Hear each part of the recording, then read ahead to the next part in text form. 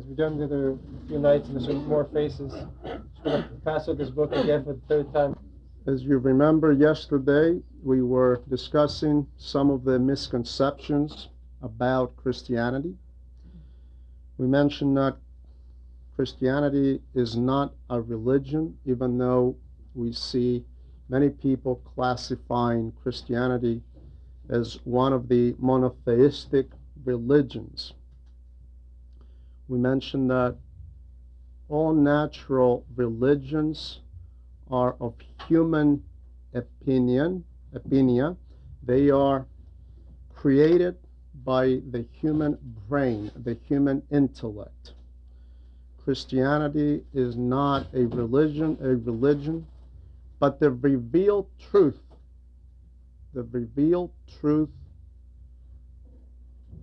to man's purified nous. Christianity is totally unrelated to philosophy because, like the other philosophical systems, religions, and all forms of philosophical systems, they rely on the human intellect, the human brain, and they are creations of the human mind. True Christianity is a revelation of God in man's heart, in man's soul. And as we mentioned yesterday, the terms nous, soul, heart, they are interchangeable. The unfortunate thing is that in the New Testament, the word nous is lost. It's translated in the English language as brain, mind, understanding, where it is a very, very specific term in the Orthodox theology. The nous is the eye of the soul, the purest part of the soul, so to speak. The Church Fathers, and a lot of these information you will find in the books of the wonderful work of Metropolitan Hierotheos Vlachos.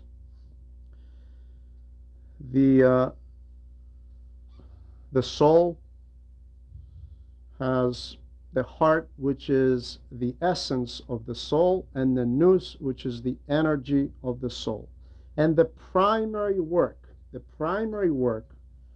of the Orthodox spirituality, and the primary work of the Orthodox Christian lies in the effort to liberate, to free the nous from its slavery to all created things, and to be left free to attain the wisdom of God.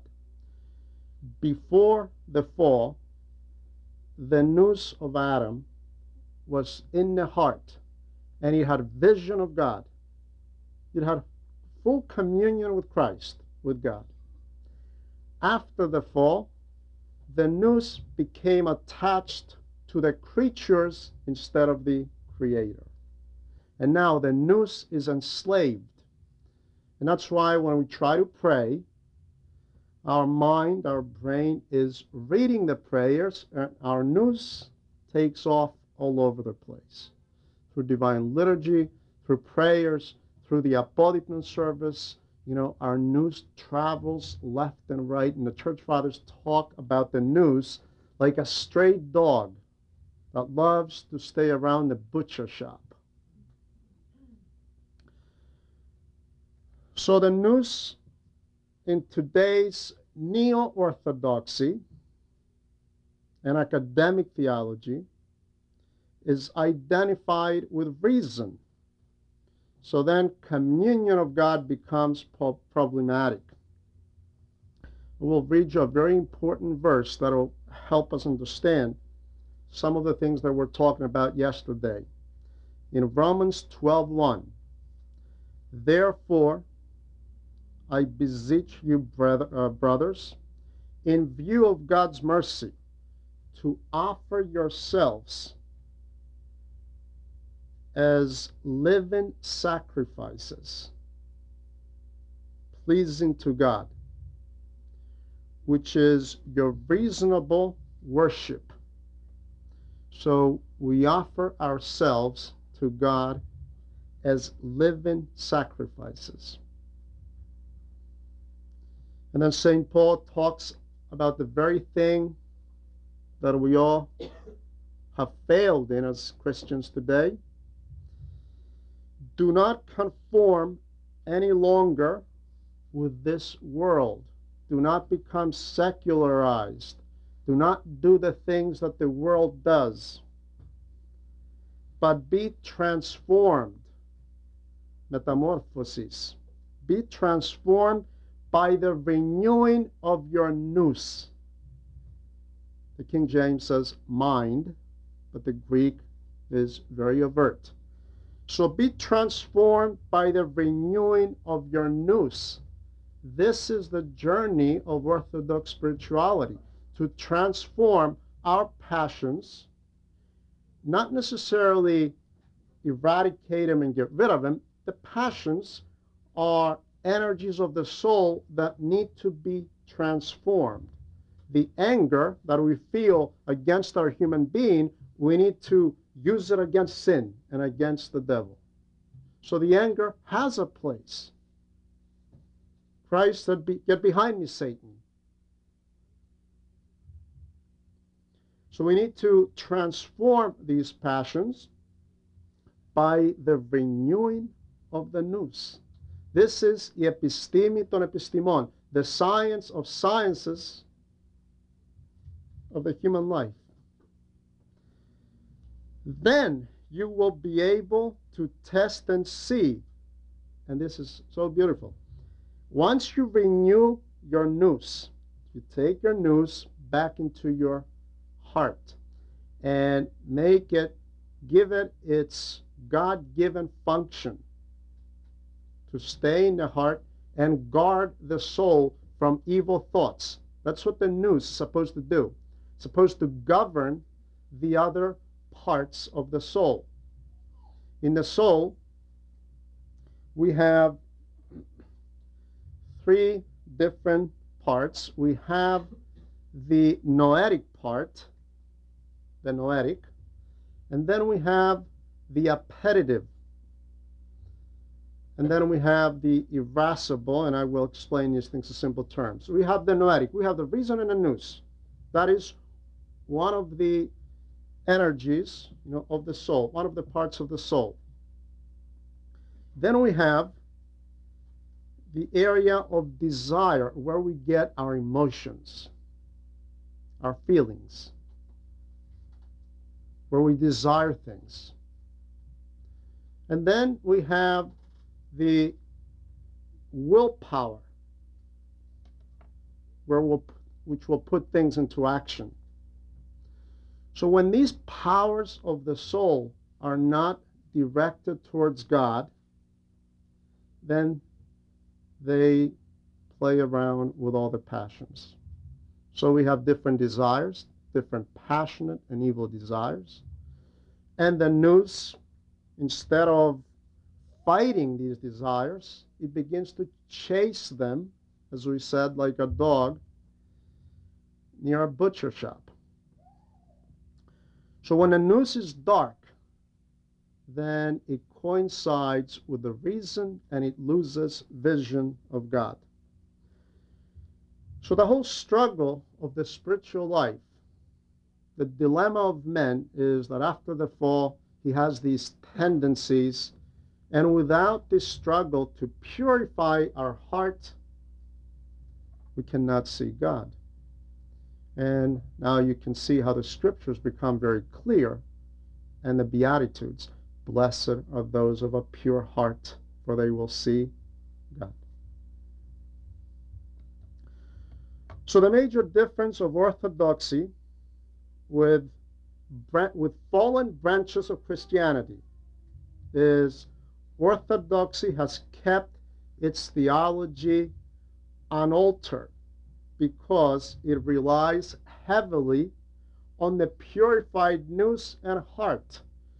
So the consensus of the church fathers, whether in the 3rd century or 7th century, they received the same revelation. You see, because God is unaltered, does not immutable. It does not change. So the revelation does not change. And when Saint Silouan went to his elder, elder, I've been deceived. He went to his elder and he said, I've been deceived. I saw Christ. How can I possibly see Christ? I'm a sinner. The elder, because he had this experience, you see, he says, okay, what did you see? I saw this and this and this. And he told you, no, you were not deceived. You did see Christ, you see, because they have the same experience that Gregory the theologian may have had, or Simeon the theologian, 600-700 years before. The same experience stays in the church. This is the consensus of the church fathers. And that's why we have union in orthodoxy. We're one church. On the other hand, because Protestantism have humanistic theology and they do not have revelation of God, they develop theology as they go along. And that's why they have 25,000 different pieces right now in the United States. So the tragedy of all heresies and papism is the introduction of human reason and logic into the mysteries of God. Logic. But we said yesterday that logic and reason is good for what? For mundane things, for horizontal thinking about how to work, how to make a living, how to invent something. You know, the reason is very helpful. How to create scientific inventions. It is important up to a point, and then it can enslave us. It's like right now, we have so many different inventions that we need to have a drugstore in every food store. Food and pharmacy everywhere we see. Why? Because of scientific inventions. All these different chemicals that are finding their way in our bloodstream, like nylon and all kinds of different things that we use every day. So finally, all these different civilization is anti-human. So what happened in the West? Well, it's very natural to follow the path of least resistance. Like water. When you have water, it'll slide downwards. You see, it's not going to go uphill. But the spiritual life is uphill. It is an uphill battle. It's a ladder of ascent. And it takes bloody work. It takes a lot of work. So in the West, after the scholastic theology that we spoke about yesterday, we lost the revelation of God, the grace of God, and now we depended on human theology and human reason, human intellect, because it is much easier. It is much easier than living the life of the cross, the gospel of the cross. And that's why St. Paul says you need to make yourselves, to offer yourselves as living sacrifice, as living sacrifice. So the invention of new theology that excludes struggle and asceticism is the dilemma of a lot of our Orthodox leaders today, unfortunately, and our neo-Orthodox theologians who have excluded the ascetic element from their spiritual life. So when we secularize Christianity, we serve our selfishness, actually, our philautia in Greek. It is the following of the path of least resistance. It's the love of the flesh. So today, very few people practice the type of Christianity that was passed down by the apostles. In the early church, the Nous was very healthy. If you noticed, St. Paul in this verse talks about logiki latria, logical worship. That sounds like Chinese to us today. Sounds like Chinese, a different language. What does that mean? What it means, it's to be distinguished from the noetic worship, the prayer of the heart. So he's writing to the Corinthians who are still somewhat carnal. They have not reached spirituality. He says we have three categories of people. People are either psychiki, animal-like. They don't care about God. They're atheists. They're simply live, eat, work, die. That's it. Nothing else exists. Materialists. This is the category of natural people, St. Paul calls them, psychiki, zoodis in Greek. And then we have the carnal person who is beginning to struggle to attain the orthodox spirituality, and he still has passions, like the Corinthians. They used to have all kinds of dissension. You know, I'd prefer to be with Apollos, or, you know, I am a Peter, I am a Paul. There were divisions because they were not advanced yet spiritually. They were very excited about shiny gifts, like speaking in different languages, because they were very impressive. And St. Paul says, look, you're still babes in Christ. You're babies. I can only give you milk. I can't give you solid food. And I was telling Nico this morning, I'm very excited because we can give a little bit of solid food here in Toronto, you know, in these classes, because this is the core of Orthodox spirituality. This is exciting stuff. So when we ignore this type of theology, the purification of the nous, we condemn our people into spiritual infancy. Spiritual infancy. Most of our Orthodox today are spiritual infants. They have no idea what is the purpose of life. So when we secularize Orthodoxy, Christianity, we do this because we love our flesh more than the cross of Christ, more than God. And we have this example, beautiful example of Saint Nicodemus of the Holy Mountain. Saint Nicodemus, one of the great Godlivades. He talks about the spiritual lukewarmness of Peter. Peter the Apostle. Right before the cross, Peter was attacked by two different thoughts, logismi, from the devil. And he was not careful.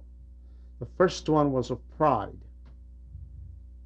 When he said, Lord, everyone else can abandon you, but I will never abandon you. I will follow you to death. Everyone else, not as strong as me. That was a fatal mistake of Peter at that point.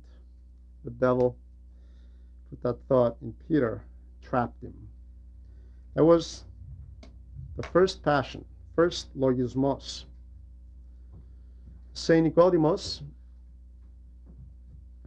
talks about the second one, which was amelia, akivia, or lukewarmness, laziness, spiritual laziness. And he says that Peter followed Christ, but he followed at a distance. He followed at a distance. He was not ready to die with Christ. Why? Because Christ pulled his grace away from him. Oh, I see. You're better than the others? Okay. Try to do this on your own. Try to do this on your own. He pulls his grace, and now Peter is following at a distance. He goes in to the courtyard of Caiaphas, but he follows at a distance. And St. Nicodemus says his heart was not burning inside, so he needed to heat up with fire. He needed to go around a fire because he was cold spiritually. But John was ready. John was humble. He was full of love. John didn't need to warm himself. He was boiling inside from the love for Christ. He followed Christ to the end. He didn't care about his flesh, about himself. He was ready to die with Christ if he needed to die. Because John was pure. He was the purest of the apostles. See what a pure heart does? Humility is one of the greatest virtues. St. Nicodemus says in this beautiful booklet, that go ahead, fill a whole book with zeros. Fill a whole book with zeros. And unless you put one or two in front, these zeros are nothing. Nothing. This is how virtues are without humility. Peter had great virtues, but in that particular moment felt weak, and he succumbed to the thought, to the logismo of pride. The grace left him, and all his other virtues were nullified. He denied the Lord. He denied Christ. Where John was granted, the virgin, the ever virgin, the purest human being on earth, was granted to John. To watch her? No, she was watching him. God was with her. So Peter, after this fall, he repented heavily, and it is said that every time he heard a rooster cry, he cried for the rest of his life. For the rest of his life. This is the beautiful theology of the Orthodox Church Fathers, of their illumined Nous. Theology with praxis, with ascesis. They tried at first and then they taught. We don't have this for you. We don't have any experiences. So we rely on their experiences.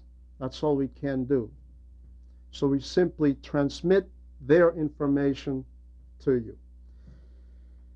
St. Maximus the Confessor speaks very clearly on this. Theology without praxis, without hesychasm, without ascesis, no matter how brilliant, no matter how great, is theology of the demons. And somebody asked yesterday, how do we know that our heart is beginning to become pure? First of all, it's a very long struggle, because most of us did not grow up properly. We did not grow up in a saintly environment. So most of us, we have a very unhealthy and impure subconscious. And the devil will draw from our past experiences all kinds of evil thoughts to bring him up, to try to pollute us on a daily basis. And we need to stand guard and fight these thoughts constantly. How to purify the Nous, and how do we know? This is not the subject for today. You could take hours for this, but I would just mention a couple of things. Number one, we have to train constantly to maintain constant memory of God. God is in, Joseph is in Egypt. There's all kinds of Egyptians around, idolaters. He has extreme temptations, but what saves Joseph is the constant memory of God, the memory that God is watching me at every split second. How can I possibly do this evil sin in the eyes of my God, in front of my God? And St. Joseph did hesychasm. Did you know that? Joseph was a hesychast as well. He went into prison for 10 years. What do you think he did there? He prayed. He had issachia in the prison. He would have been lost in Egypt possibly. So God allowed this temptation. He put Joseph in prison for about 10 years. He stayed there. He prayed constantly, and he was in prison that he had the revelations of the dreams of Pharaoh. Remember that? It was in prison that God gave him that revelation, because he was away from the noise. He was able to prepare himself, and after these 10 years of preparation, he was able to be second in command of the entire Egypt. Another great example of hesychasm in the Old Testament. Just like we mentioned yesterday, that Moses could not separate two Israelites by his philosophical nous and by his wisdom that he was able to have in Egypt for 40 years, in the best schools of Egypt. He could not separate two fighting Israelites, and then after spending 40 years in the slopes of Mount Sinai, in ascesis and hesychasm and prayer and purification of the heart, he was able to lead 2 million people through the desert. Very difficult people, Amayad. Another way to purify our nous and our heart is through reading of the Holy Scripture. St. John the Chrysostom says, the minute we pick up the Bible, we begin to purify our minds and our hearts and our nous. Joel Yannakopoulos used to study 5 hours every day. He was not a hesychast like those of the Holy Mountain, but he studied the Scriptures. At the time, as we mentioned yesterday, there was a special time in the time of Greece in those years that they have placed a tremendous weight on the Scriptures, and less time was spent on hesychasm, even though we see now, and through the experiences of our monastics, that purification is much faster through the Jesus prayer. And always by the grace of God. None of this happens without the grace of God, without humility. Without humility, we can do the Jesus prayer all day long, and if we do it to show off our long comboskinis, then nothing will happen. We can do that for years. So we purify our heart by constantly keeping memory of God, by studying the Scriptures on a daily basis, and by coming to the spoken word of Christ, by listening to cassettes, by listening to spiritual videos, while we're driving to work every day, instead of listening to the radio stations and all those commercials they'll have, and they'll put all kinds of thoughts in your minds. Then we listen to something spiritual. That is one way not to sin. And as long as we don't sin, we are purifying our hearts. So when we keep the commandments, we come to the love of God. Now, Christ says this, who is he who loves me? Not the one who puts a poster on his car or a bumper sticker, I love Jesus with all my heart. That's wonderful, okay? That's not necessarily the way to come to the true love of Christ. It is keeping all the commandments. Why? Because when we do that, when we keep the commandments, we love the commandments of God more than our passion itself. When we do this, we exclude our passions. You see, when I don't work on Sunday, I love God's commandment more than money and more than my family. And I know some people are doctors and some people are nurses, and they force you to work, and you have to work. However, you can go to church on Wednesday, on another time, go to Vespers. There's always a way. And for those of you who are very young, you can choose. If you know that these occupations are going to make you work on Sundays, if you have this opportunity now, and you're going to school, why choose an occupation that's going to force you to work on a Sunday? It's beyond me. So we choose the way we live. And yes, we do need doctors and people to fly airplanes, of course. But keeping of the commandments leads us to the love of God, because we begin to fight our selfish love. We fight our passions. And then when we purify ourselves from these passions, then we have a pure heart. Cannot be accomplished without the holy mysteries, without holy confession, the sacraments, the mysteries of the church. Sacraments is more of a Latin term. The Greek is mysteries, mysteria.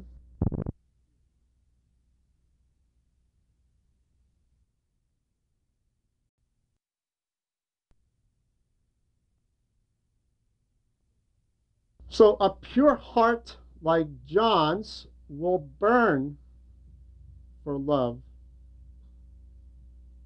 for the love in Jesus Christ. And when we have that, we have no other problems, because we have Christ inside of us.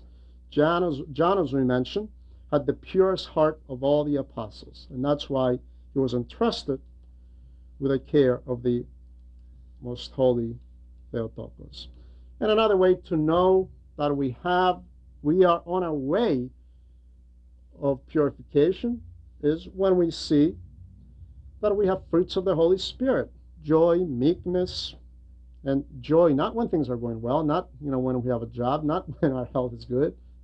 No, joy is something that is with us always, regardless of our environment. And with that, most of us, we have difficulty. Another way to know that we come to purification is when our dreams become pure. And most of the time we don't really believe our dreams. But if we have impure dreams, it shows that our subconscious still needs a lot of work. So the main purpose of the Christian life is to become a child of God. And as we mentioned in the first session, St. Paul tells us to examine ourselves and to see if Christ lives in us. And Christ lives in us when we purify our heart with confession, Holy Communion, struggle against sin through the reading of the Gospel, with a spoken word of God, almsgiving. Of course, a loving heart will give. And then we begin to have this blessing from this life. We see Christ from this life. Blessed, Makari Kathariki Kardia, blessed are those of a pure heart, because they will see God, not in the future, but from this life. We see Christ. We feel him in our heart. And if someone wants to see Christ, he needs to find a very godly, spiritual father. One of the most difficult problems today, because we lost the methodology and we lost the orthodox spirituality. Not totally, of course. We still have very, very holy people. It would be unfair to say that we do not have pious priests. We do. We have a lot of pious priests in our church. But generally speaking, because of academic theology, scholastic theology, and lack of praxis, we have lost the method of curing the people of God. The spiritual hospital that's called church does not work very well today, because most of the doctors, the priests and the bishops, are the doctors. In the parable of the Good Samaritan, the inn is the church, the hospital. And we have lost spirituality when we are not at the spiritual level and we are not illumined by noetic prayer, then we cannot cure. We simply give some advice like psychologists. Reminds us of, the doctors in the 1800s. Picture a doctor in the Wild Wild West. He comes in a town, he puts up a shingle, doctor. And people go in. The one suffers from some kind of an ailment. He gives him something, a placebo. And it doesn't work. He goes again, doesn't work. After that, he says, forget it. He gets shot by a bullet. He goes there, and he cuts him up like a butcher. All of a sudden, people are going to stop going to the doctor. In the ancient church, priests and bishops were Christians who were tested. They had noetic prayer. They didn't only have the logiki latria that we mentioned early on, but they had noetic prayer. They had the noetic worship. And again, these verses look like Chinese to us because we understand them the way the charismatics do, about speaking in tongues. When in the Old Testament and in the prophecies, Christ talks about my new followers will speak by a new language. This new language is not the tongues of the charismatics. The new language is noetic prayer. It's when the Spirit speaks with stenagmis aladitis. It's noetic prayer. So St. Paul says, go to your reasonable word. When we go to liturgy, we're going to use our mind and follow our books. That's called reasonable or logical worship. But then we have the worship of the Nous, where the Nous worships God from the heart. Noetic prayer. The prayer, the advanced prayer of the hesychasts. Something that everybody used to have and work on in the early church. So today, unfortunately, most priests are ordained, but according to St. John the Chrysostom, if they are not at the level of repentance and at the level of spirituality, they cannot heal. And at times, if they do it out of an occupation and they become career priests and bishops, then God is not the one who's ordaining them.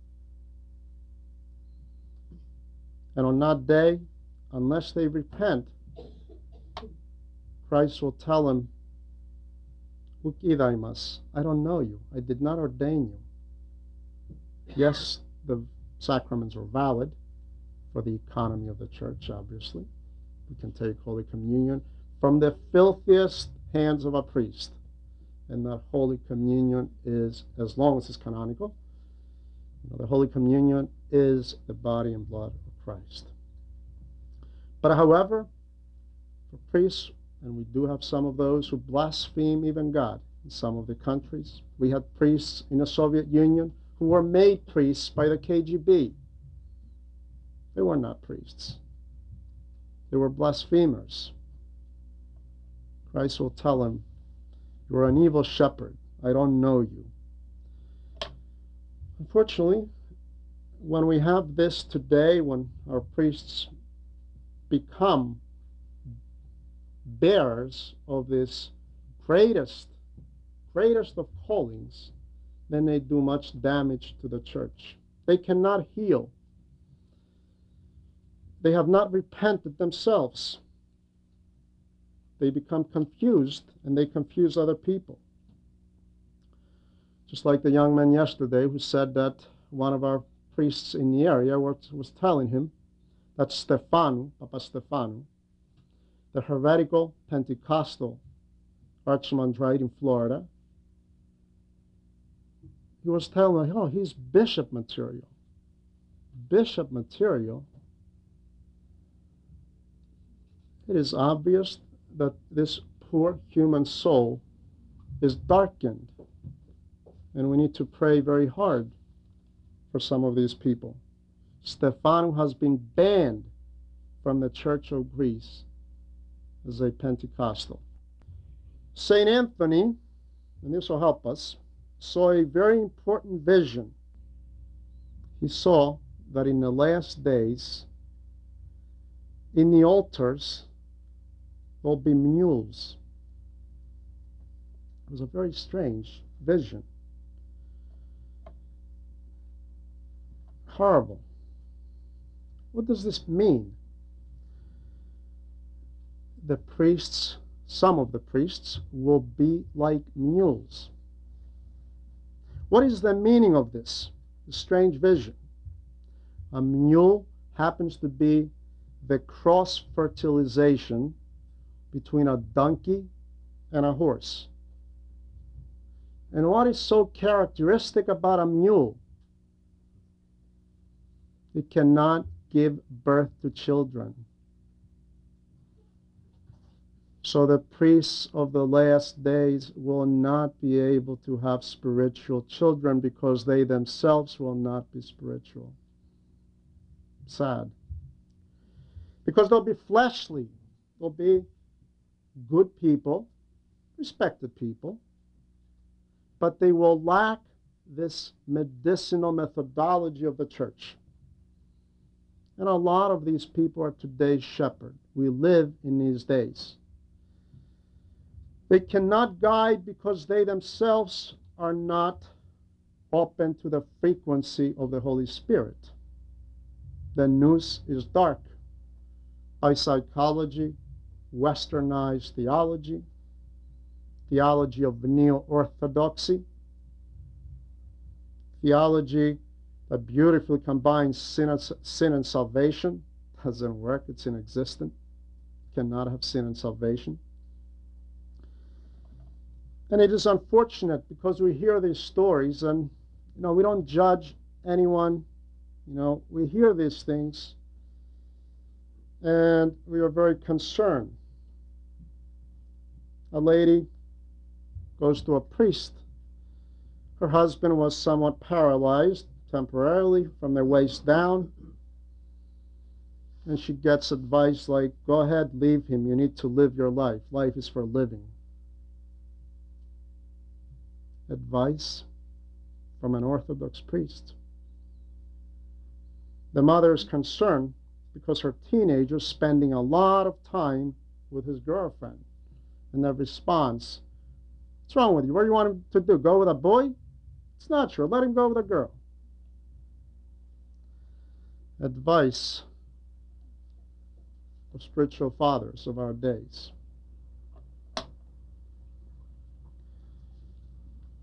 A woman seeks advice in the southern states.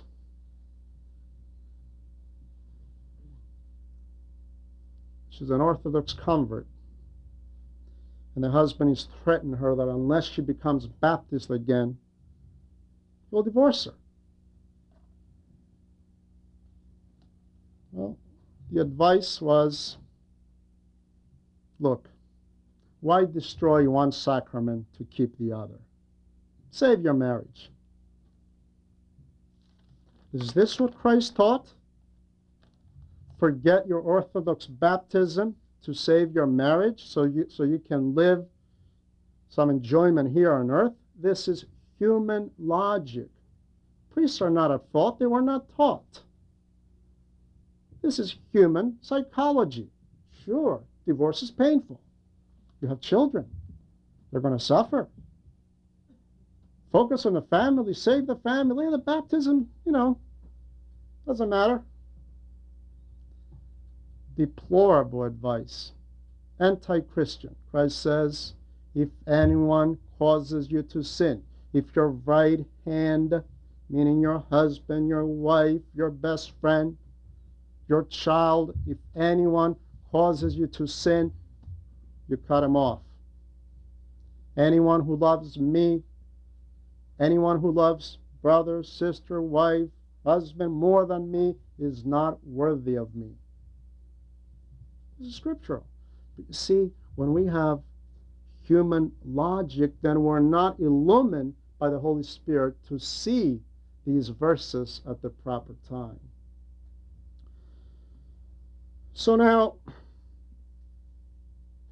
if the church happens to be a hospital, then Orthodox monasteries, Nous purifying monasteries, they happen to be the ICU, intensive care units. That's what monasteries are. But what monasteries? Orthodox monasteries. Not like the one that I visited about 15 years ago in New York. And they were trying to be Orthodox. They came from another confession, and I don't want to go into the whole story. But it was Wednesday, and they were offering hamburgers. And I asked, well, Holy Brothers, it's Wednesday. Well, you know what? God gave us teeth, and we need to eat. Thank you very much. I will never come back here again. Saint Pachomius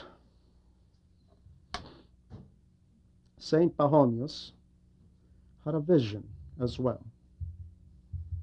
And he wanted to know, he was praying to see how the monks of the last day and how the lay people of the last days would be. And Christ appeared to him and told him, look, in the last days, very few people will be saved. So keep this in your mind and let this encourage you when we don't have hundreds of people here. Very few people will be saved, and they will accomplish very minor things.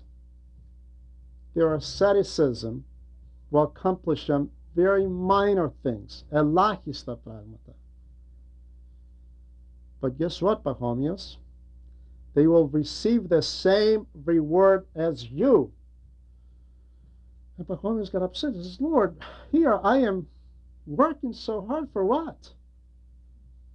Pachomius, you're not working hard. I'm giving you the grace, so don't have this thought of pride again.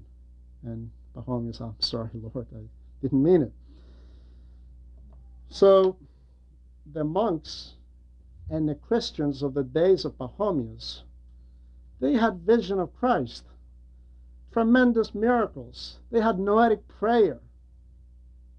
Why? Because it was the golden age of orthodoxy. They had tremendous spiritual fathers. But they will receive the same reward as you. Why? Because they will not have teachers and elders like you. Most of the time, they will be teaching themselves. St. Cosmas the Athalos says that you want to have to travel 100, 200 miles to meet another Christian. What? Another Christian who thinks like this. And you can go to huge congregations in the South today, and you may not be able to find a Christian or two to think with a mindset of the Church Fathers. People will be saved due to their good disposition and not by their great works, because we don't have great works. Look at us. We're a mess. But also, God knows, He sees our struggle. And He sees, when our spiritual leaders become wolves and they are chasing you instead of urging you on. Instead of congratulating you, they are attacking you. This is the dilemma of our days.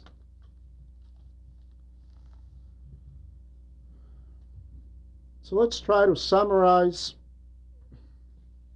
some of these major points that we mentioned yesterday. We mentioned that the soul has three powers: the noetic, the nous, and the reason, the appetitive, and the irascible, or the willpower. And by the hesychastic and the ascetic orthodox spirituality, we will align these powers to be directed towards God, to be transformed. It takes willpower. Imagine the willpower of Joseph the Hesychast, 7, 8 hours every night in a cave to force the nous to come into the heart. It is a bloody struggle. Church fathers took there's nothing harder than this type of work. Nothing harder.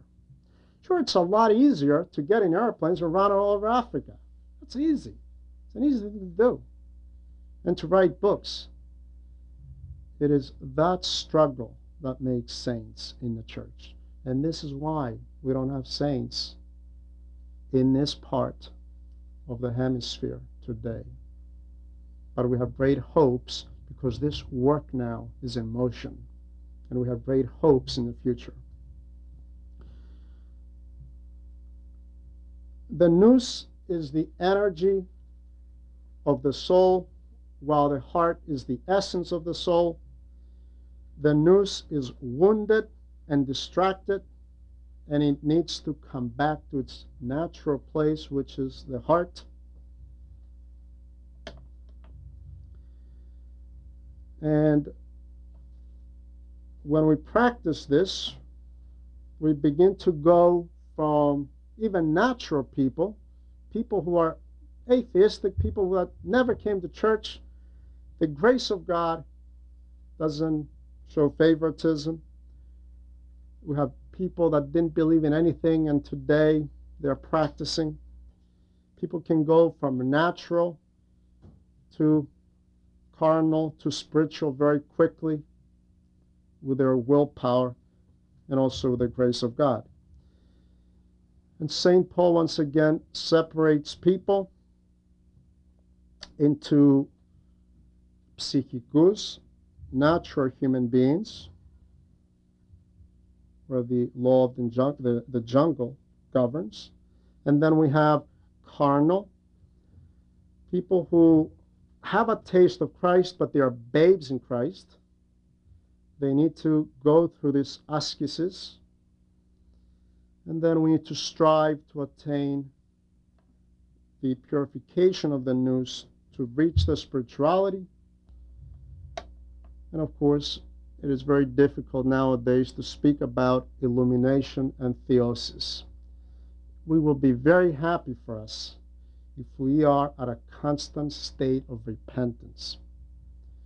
Because even though we need to be spiritual, God is merciful. And if He finds us on a path of genuine repentance, He will fulfill our weaknesses and our lackings.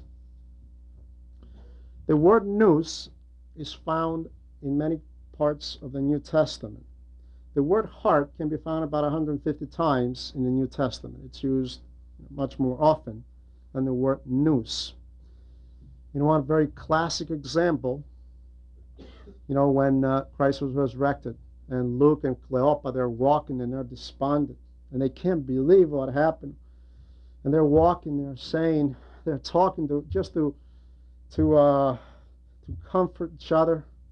They're heartbroken, and then someone who they don't recognize begins to walk with them. Fellas, where are you going? Didn't you hear what happened? Well, you're a stranger. And they begin to tell him what happened in Jerusalem. The next thing you know, he begins to talk to them about the scriptures, and their heart begins to burn. And they still didn't recognize him. But then he appeared to the apostles, and he calls them anoiti. What is the Greek word anoiti? Beautiful Greek word. Anoiti and vradistikardía. Anoitos, remember this, means nous-less. Nous, okay, is the higher part of the soul. Nous, and Christ calls them anoiti. You have no nous. And then he opens their nous at that point, and they see him. They see the resurrected Lord. However, when he, in the parable of the rich man, who broke down his barns. Thank you.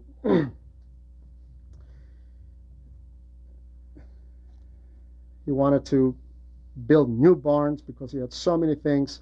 Christ did not call him anoito. He called him what? Aphron. Brainless. Brainless. Different Greek word. And that's why I think it was Lasky that said, if you do not know Greek, it's very difficult to understand theology, because a lot of these words are lost in the translation. There is no word for nous. So you're going to translate it as mind, brain, but it doesn't say much. That's why we need the teachings of the Church Fathers to be able to discover these things. We will continue tomorrow about the essence of Christianity, which is the Word became flesh. If we wanted to express Christianity in 3 words, o logos sarx egeneto. God becomes flesh. The Word of God, the second person of the Holy Trinity, becomes flesh. And we will expand on this tomorrow night. Within the church that kept passing down this tradition. Of course, and that's why we have saints. That's why we're still the church. Why? Because once again, we began to lean towards scholastic theology. Our theology was divorced by hesychasm. We said, okay, the Holy Mountain is in one place, they can do their thing, but we are the teachers of the universities. And, we do things our way. So we had this division where they simply concentrated on simply being teachers, academic teachers, without praxis. Yes, reason, orthologismos, with the rationale. And, I remember even in the 50s and 60s, the books of the Church Fathers were collecting dust at the seminaries. A lot of our PhDs, again, the teachers themselves, the professors of these priests, they went to England, they went to Harvard, they went to different schools. And yes, some of these teachers in Harvard, they study patristic theology, but they themselves don't understand it. They teach it intellectually without a purified nous. So it doesn't transmit, doesn't work by osmosis. See?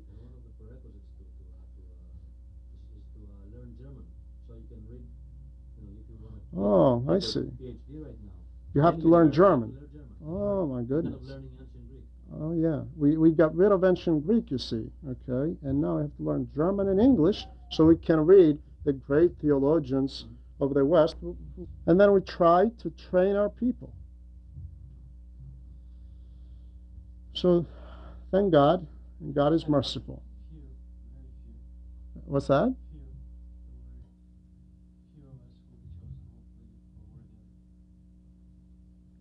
Well, no, we are not. God has his own, and when God sees that people are praying, He sends help.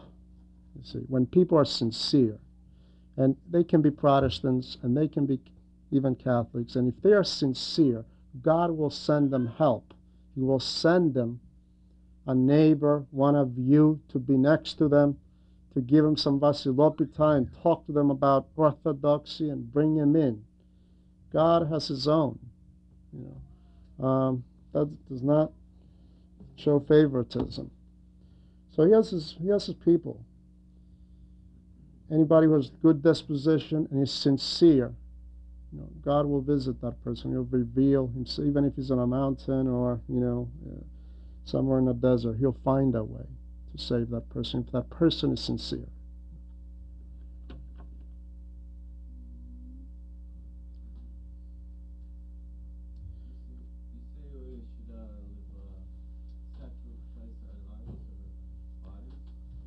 yeah, living sacrifices. Okay, if need be. However, let's not hold our breath, because that's the highest gift of the Holy Spirit. Martyrdom is the highest gift of the Holy Spirit. It's only given as a gift to very few. So we need to be worthy to be called for that. And, John was ready, but Peter wasn't. Peter became worthy later on. He repented, and then he martyred. John was already a martyr, so he died a natural death. You see, but in his paralysis, he was already a martyr, because he already followed Christ to the cross. He says, I don't care what happens to me. Whatever happens to my master, let it happen to me. He was already a martyr in his paralysis, you see. Now, was living sacrifices, meaning we offer ourselves to God, not necessarily literally. We offer our mind to God, our strength to God, our bodies to God. Instead of offering our bodies to the television set, we offer it to helping someone, to visiting somebody in a hospital. You see. And also, let's not forget that we are part of the royal priesthood. We all know that? About the 3 offices of Christ? Okay. We are Vasilion Ieratevma, according to St. Peter. We will be priests and kings unto God. It says in the first chapter of the book of the Revelation. We're all priests and kings. We are chosen to be kings along with Christ, to reign along with the throne of Christ. We mentioned yesterday, if we have low self-esteem, we are very unhealthy spiritually.